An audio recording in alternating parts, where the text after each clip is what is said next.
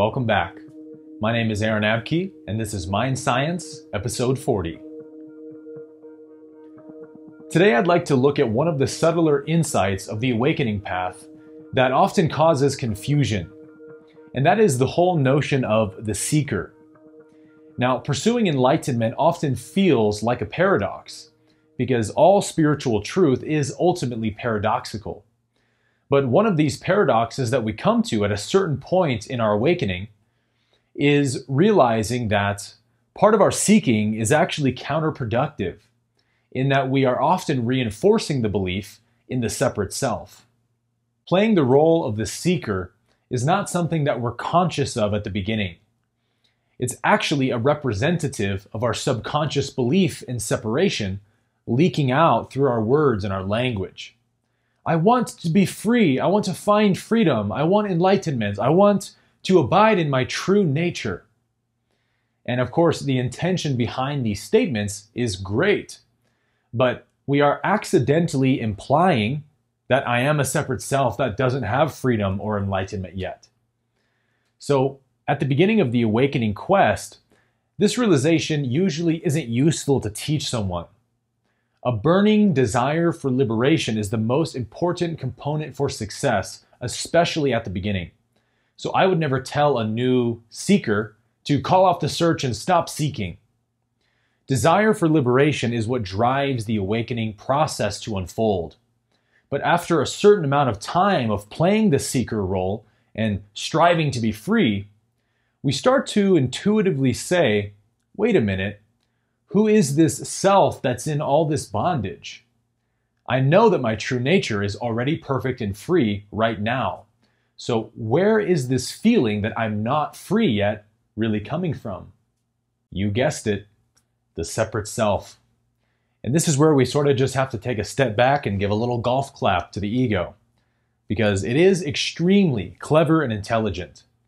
In many ways, it's the most powerful force that nature ever created, because it pretends to be you so convincingly that it becomes a very challenging illusion to see through.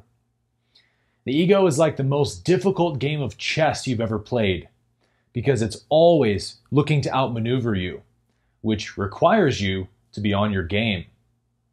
So, well played, ego, but I'm on to your strategy now. I know that your strategy is to hide from awareness and keep me lost in thoughts as much as possible. So when we begin to awaken, one of the safest hiding places that the ego has is to disguise itself as the spiritual seeker. Ah, what a noble disguise. Who would ever question it? I want freedom. I want freedom so bad I'll do anything to have it. Why? Because I really am a separate self. The ego both creates itself and kills itself. There is no doer who creates the ego or kills the ego, which means there's no one to be guilty for what ego does or to be prideful for getting rid of the ego. The ego simply dies in its own time when you no longer have use for it. And so a burning desire for liberation is a great attitude to begin with. It's what brings everyone to the dance. But at a certain point, it outlives its usefulness, and we must go beyond the seeker. We cannot stay stuck in the seeking role forever, because it's only the ego that seeks, because only the ego thinks it's lacking something. So the ego is the one who first hears the message of enlightenment and thinks to itself, wow, that could make me really special. Wow, you're telling me I'll have no more pain and I'll just be in bliss all the time? Sign me up. Wow, enlightenment. I could become like a kind of guru or a saint that people will write about when I'm gone. And so for whatever reason ego gets interested in enlightenment, thinking it's going to enhance itself, it actually unknowingly begins on a quest towards its own destruction. When we hear teachings on enlightenment, we are taught that we need to accept what is, surrender our attachments, and be here now. But these are really just concessions to our belief that we are a separate self. The belief in separation goes so deep in the human psyche that it often takes years or decades to fully peel back each layer of this belief in the subconscious mind. Yet one of these deeper layers is peeled back the moment we begin to recognize that we are actually creating a separate self who needs to do the surrendering, accepting, or being here now. The whole message of enlightenment is that there is no separate self. So who is going to do the job of awakening? In truth, awakening is simply happening, and you, awareness, are watching the process unfold. So the most helpful thing we can ever do for our awakening is to get out of its way, to stop inserting a separate self who is doing the awakening. So when we tell ourselves things like, I need to let this go, I need to surrender to what is, I need to kill my ego, these are just more thoughts the separate self thinks. There is no self in here that's doing any of it. There's no doer who is choosing thoughts or feelings, which means that there's no self that can let those things go either. Huang Po once said, "You cannot use the Buddha to seek the Buddha." Because to seek for the Buddha is a denial of your own Buddhahood. You do not travel to a place you're already in, and you do not become something you already are. You can only see what is true, that thoughts and feelings are not who I am. And the more convinced we become that Buddhahood is our inherent nature, the more it begins to shine forth naturally. So the only difference right now between you and an enlightened sage is that the sage is simply much more convinced of the truth than you are. You merely know the truth, but the sage believes the truth. And whether you believe it or not, it's actually that simple. We often pursue freedom by consuming books and lectures and collecting knowledge. And yet we still cling to our old stories and identities because we believe them to be real. And so you can't have freedom and hold on to illusions at the same time. Because if freedom is anything, it is merely the freedom from the unreal. So instead, I say, stop seeking for freedom and seek to know truth instead. Freedom is not a thing that exists by itself. It is simply the effect of knowing and believing the truth. Personal doership is the way the ego constantly perpetuates itself. So instead of saying, I need to accept this, just contemplate the fact that there's no other option. What is cannot be argued with. It is fact. It is reality. There's no escaping it. And so when you are totally convinced of this, acceptance happens automatically. But when you say, I need to accept this, then you're putting pressure on yourself to do something and creating another self who's going to do acceptance. But there's no such thing as reality and then the one who accepts that reality. It's just an illusion, a trick the ego plays on you to deceive you into creating another separate self. Rather, acceptance happens when reality is seen clearly. There's no one here to do anything. There's just reality, and I am that. Be here now is another sneaky one, because of course it's a great pointer in the right direction. But if we start to take it too literally, then we'll begin to introduce a separate self that is somewhere else than here now. Darn it, self, would you quit running off to other heres and nows? I need you to be here now. Damn it, which pocket did I leave that pesky self in? I need you to be here now, you pesky self. Obviously, that's ridiculous. You can't be and have never been anywhere but here and now, because this moment is all that there is. You only struggle to be here now because you think that the past is real. So instead, I say, just strive to know for absolute certain that this moment is all that there is. Become convinced of the truth and be finished with it. That is the attitude of liberation. Our problem is not that we don't know enough. In fact, quite the contrary. Most of us know way too much for our own good and have fattened up our spiritual ego with so many concepts, it doesn't even know what to do with them anymore. The problem is we don't believe what we know. Sure, we all give lip service to things like, there's no separate self, time is an illusion, there's only this moment, I'm already free, blah, blah, blah. But it doesn't matter if we just know it. It matters whether or not we believe it. For example, if somebody tried to tell you that 1 + 1 = 5, would it bother you? Would it cause you to suffer? Would it cause you to question if 1 + 1 = 2 or not? No, you would sort of just laugh and say, sorry you believe that, sucks to suck.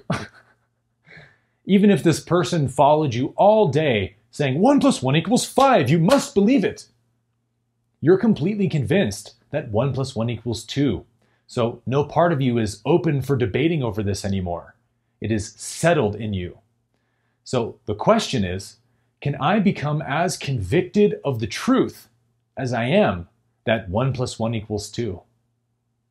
Another way that we accidentally create the separate self is through the habit of defining ourselves based on appearances.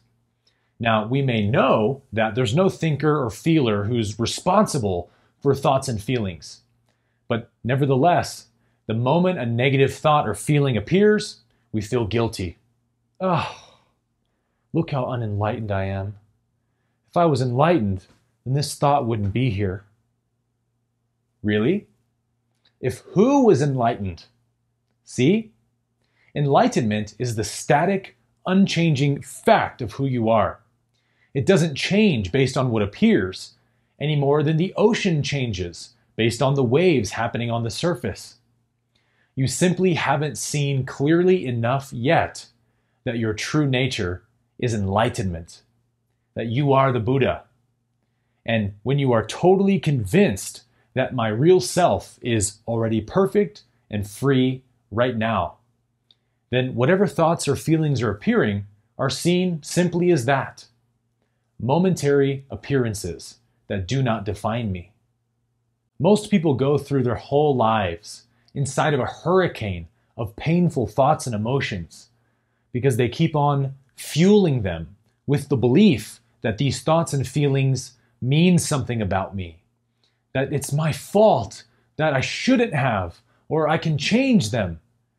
And of course, you can't, because you are not choosing or creating any thoughts or feelings. You can only see them for what they really are. Momentary appearances based on personal conditioning. They are not what or who I am in any way. And so it is the seeing the false as false that causes it to drop away from your experience. Because illusions are sustained solely by your own ignorance of the truth. So you can see that trying to do anything is just creating a separate self.